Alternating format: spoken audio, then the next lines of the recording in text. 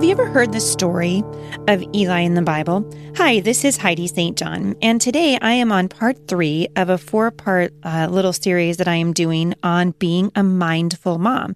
Now, when I say be mindful, I mean be thinking, be always aware. Being mindful means that I am aware of what is happening around me. I'm aware of how my actions are influencing or affecting other people around me. I'm aware of the thoughts in my life and how they are impacting my behavior.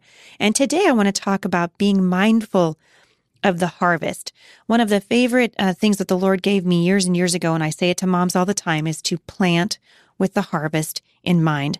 In other words, when I am correcting my children or speaking into the lives of my children, I want to be speaking into their lives with the harvest in mind. In other words, those words that I am saying to them are sowing seeds in their life.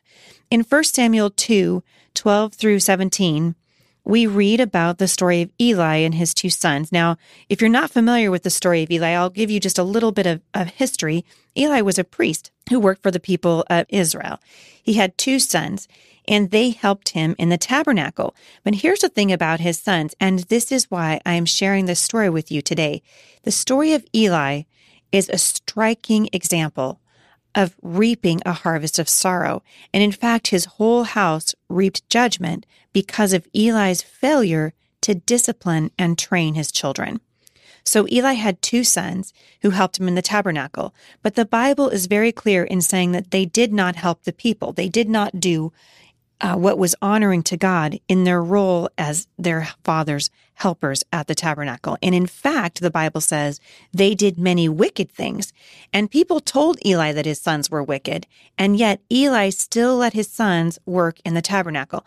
Now, take a step back for just a minute and think about where you are in your own life.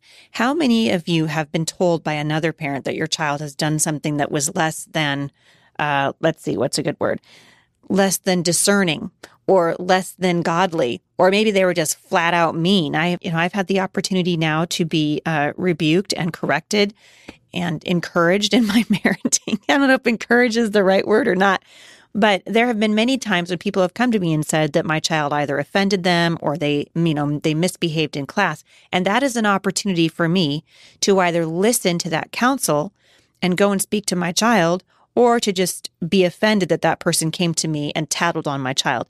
I am of the opinion that as mothers, we should be kind of a sisterhood of spies. Like I'm always telling my girlfriends, look, tell me what you see my children doing at the homeschool co-op or wherever we are. It's wonderful to have a sisterhood of spies, especially where social media is concerned.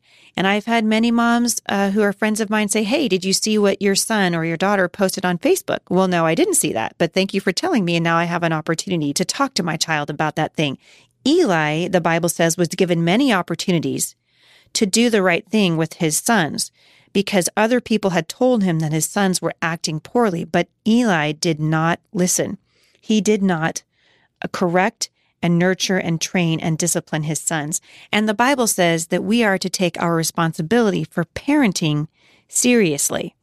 So if we're not mindful of the harvest, we will reap a harvest. It is either going to be a harvest of joy or a harvest of sorrow. And Eli reaped a harvest of sorrow.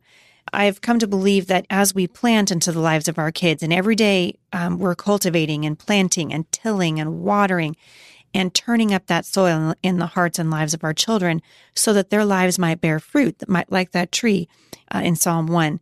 And every day we have an opportunity to plant with the harvest in mind.